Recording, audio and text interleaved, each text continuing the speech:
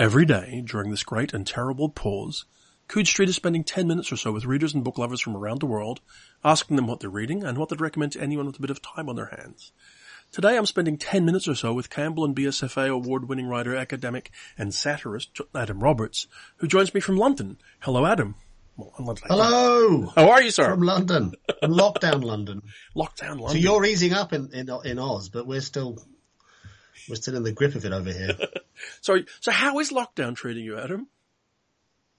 Well, I hesitate to say this because it is going to make me sound smug and hate-worthy, but I'm really enjoying it.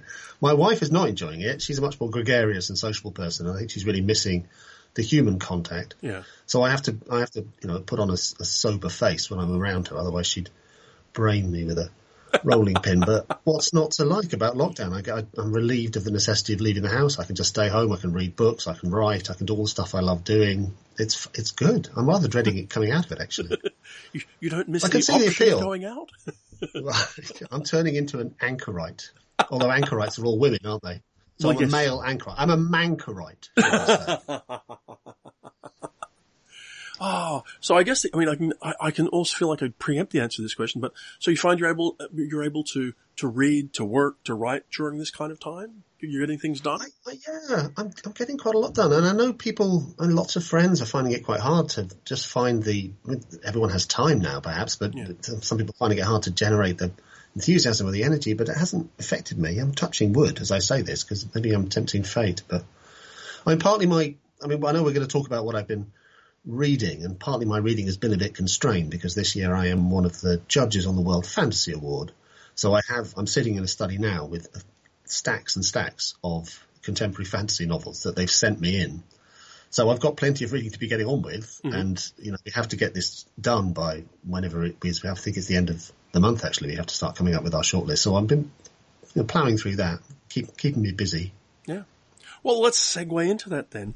So, Adam, what have you been reading, and critically, is it any good? Well, Jonathan, I would say I've read a lot of fantasy novels, and some of them are good, and some of them aren't as good. It's exactly the diversity that you would expect. Mm-hmm. It's been interesting in one sense. It's given me a clearer sense of where contemporary fantasy is, and where contemporary fantasy is in a healthy place. There's a lot of really interesting work that's happening, but it's also much more diverse than the traditions of fantasy might make you assume. We've kind of come out from under the kind of Tolkienian umbrella. Nothing wrong with Tolkien. I love Tolkien, but it's good to see many more different kinds of fantasy from different parts of the world, different traditions, different ethnicities, different perspectives on the human condition, all finding in fantasy ways of talking about what really matters, finding modes and images that express kind of important things that are happening nowadays. So at its best, I think it is really good. I'm being a little bit vague here because I don't want to kind of preempt the judges' discussion. Of course not. But I can see. I would just not to pick these out from hundreds and hundreds of books that I literally have sitting to my right as I speak to you now, but only because these are the books I've read most recently. Sure. I just finished Alex Harrow's 10,000 Doors of January, which is really good, really interesting, readable and accessible.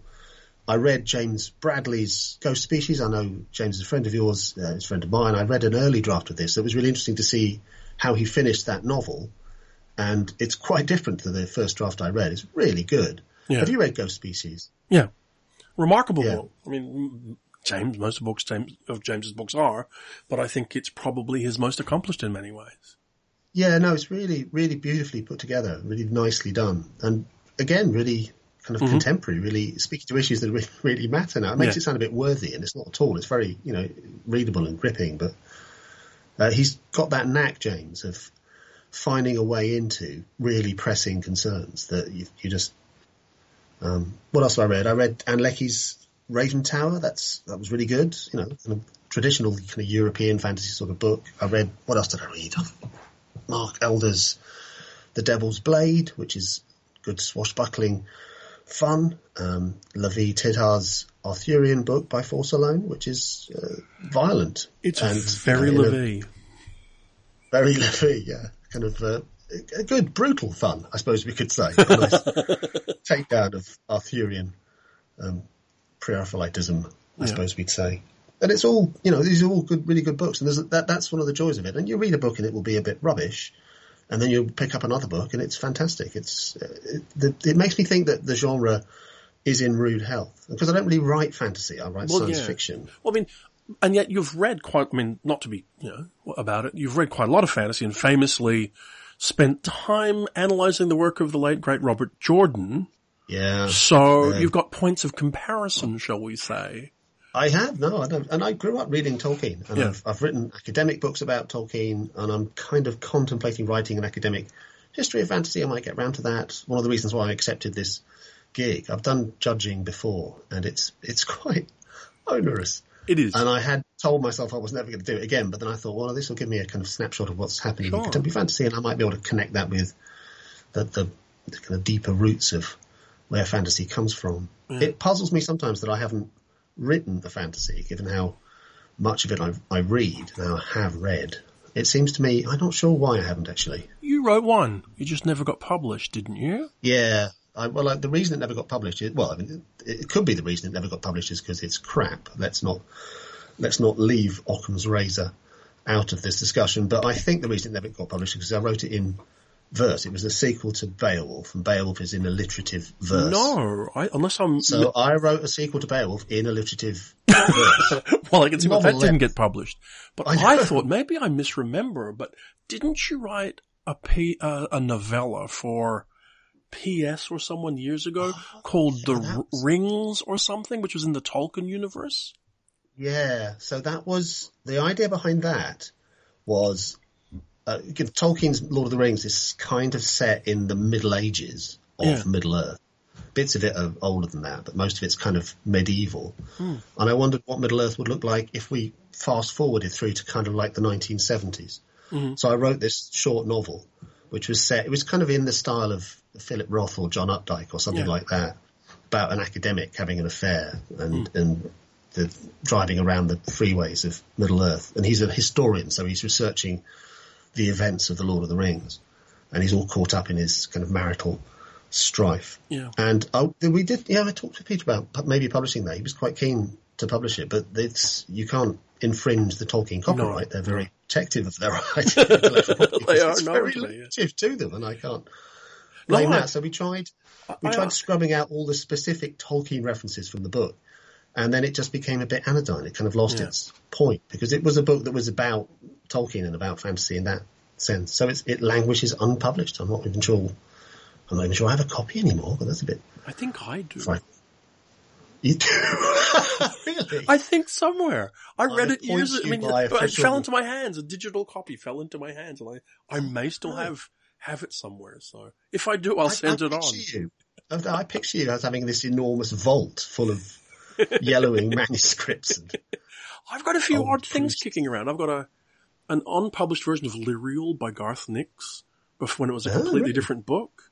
Somewhere I have 60,000 extra words of The Scar by China Miéville. Really? Yes, it was much longer once upon a time. Shockingly, when you think about how long it still is, but still. So, look, I mean, I've done what you're doing, the World Fantasy Award judging thing, and I found it fascinating and rewarding and frustrating.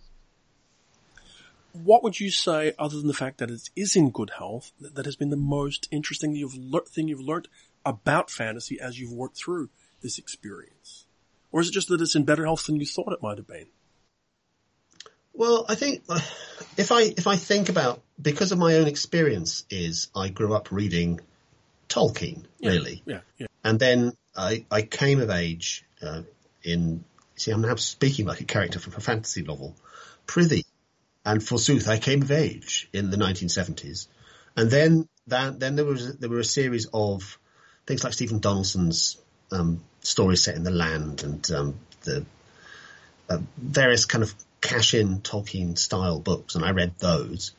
And then there's this large body of imitative material that's just doing Tolkien again, and then there's this kind of anti-Tolkien thing. I started reading Mike Moorcock, and that comes through then into Grimdark, and Grimdark is really just a way of saying, Tolkien's soft and wet, and we need to have some some fists and some boots and some torture scenes and some explicit sex, and then you've really got a fantasy novel. And it's all kind of shaped by this one book, and it's a kind of strange thing. And of course, that's not actually the story of fantasy. Fantasy predates Tolkien. There are many different kinds of fantasy.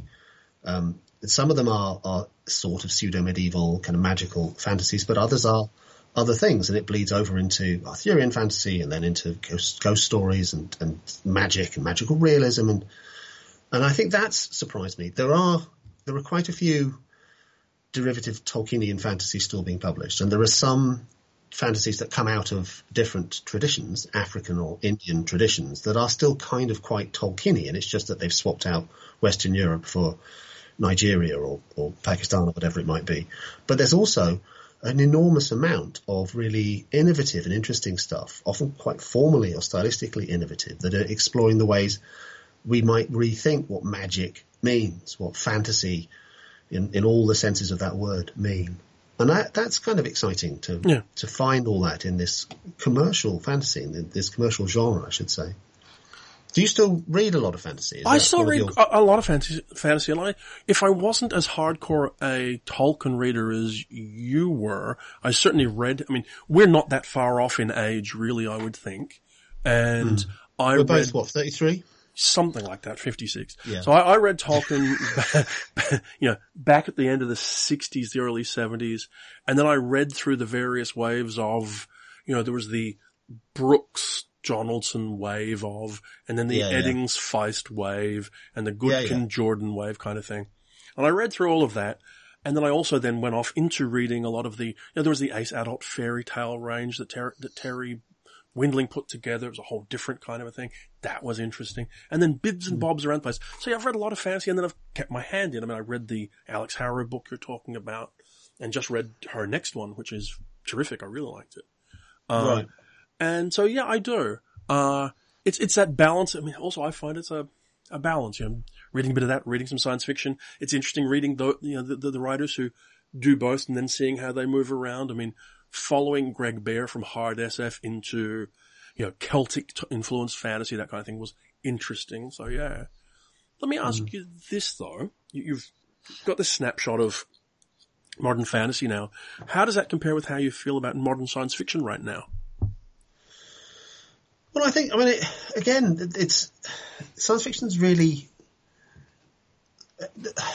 the way I'd answer that, I suppose, is by saying I think science fiction got the drop on fantasy, because fantasy is kind of backward looking by definition. I don't say that in a derogatory way.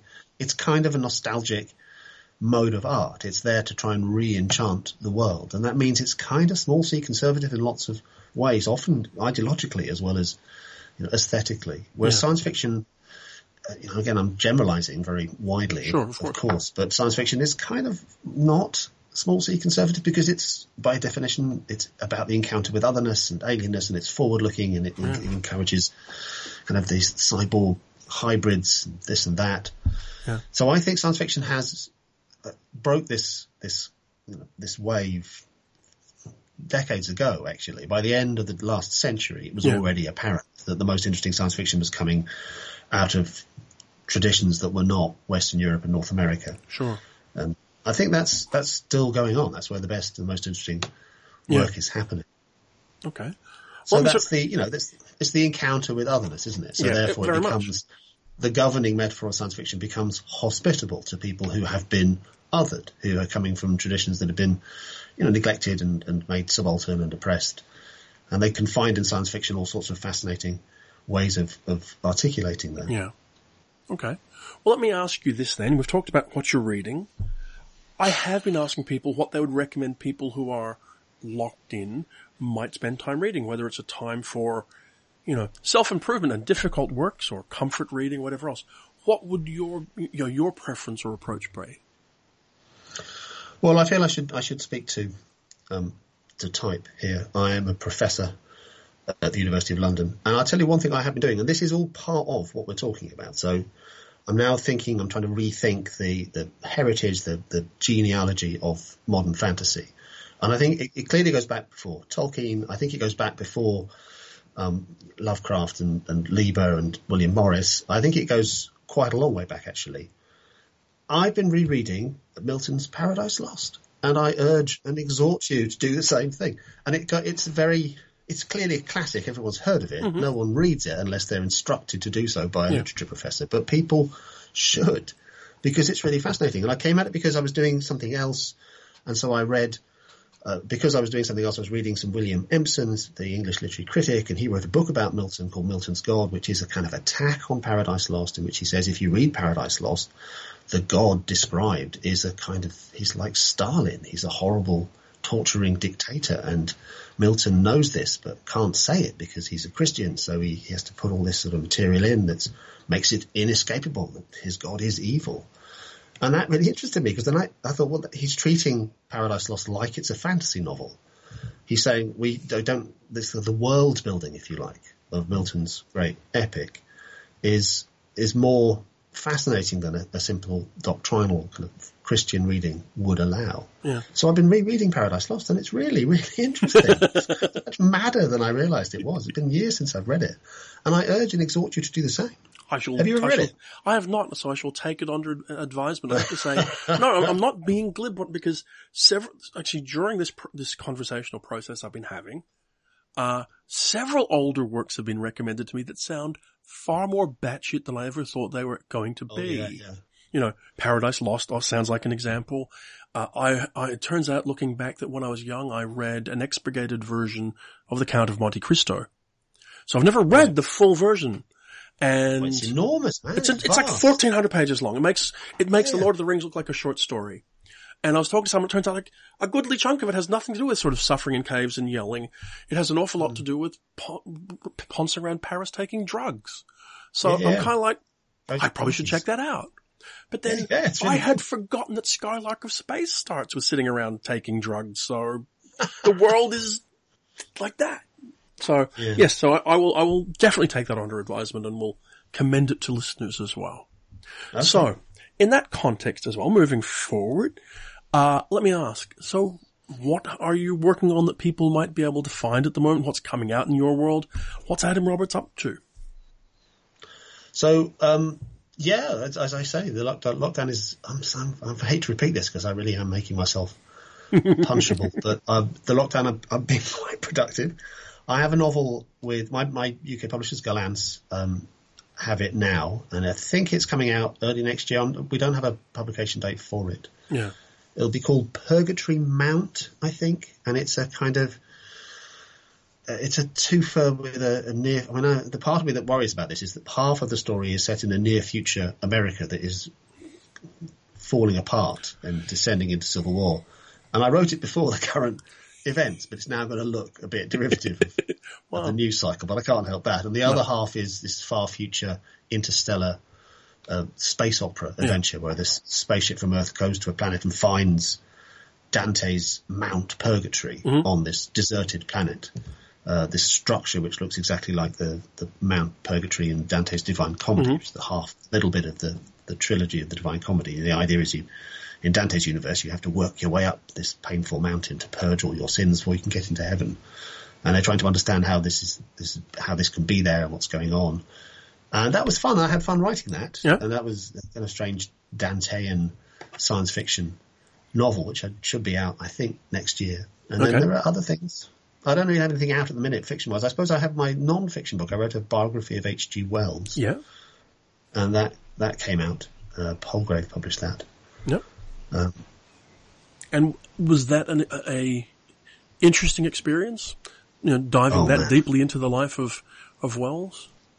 I can barely tell you. Palgrave approached me and said, "Would you write this critical biography?" They had this kind of literary biography series of Wells, and I thought, yeah, sure. I've read Wells's science fiction, and I've read a couple of his other books. Yeah, that'd be interesting. It gave me an excuse to read more widely and really get to know Wells better. And then I signed the contract, and then I sat down.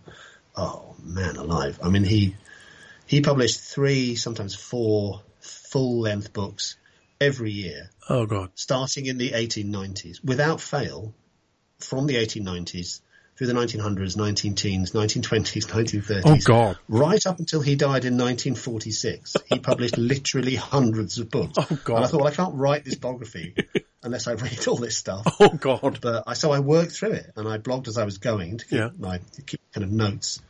But I did reach the stage, certainly by the early 1930s, you just open another H.G. Wells title and you find yourself thinking, just die. If you died in 1932, they'd still have all these masterpieces I could talk about, but I wouldn't have to read the next 15 years of your incredible productivity. He just wrote and wrote and wrote.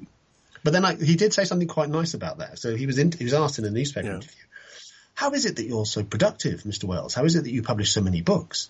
And his answer was, well, I'm an indolent man and I'm sitting down anyway, so I might as well write something.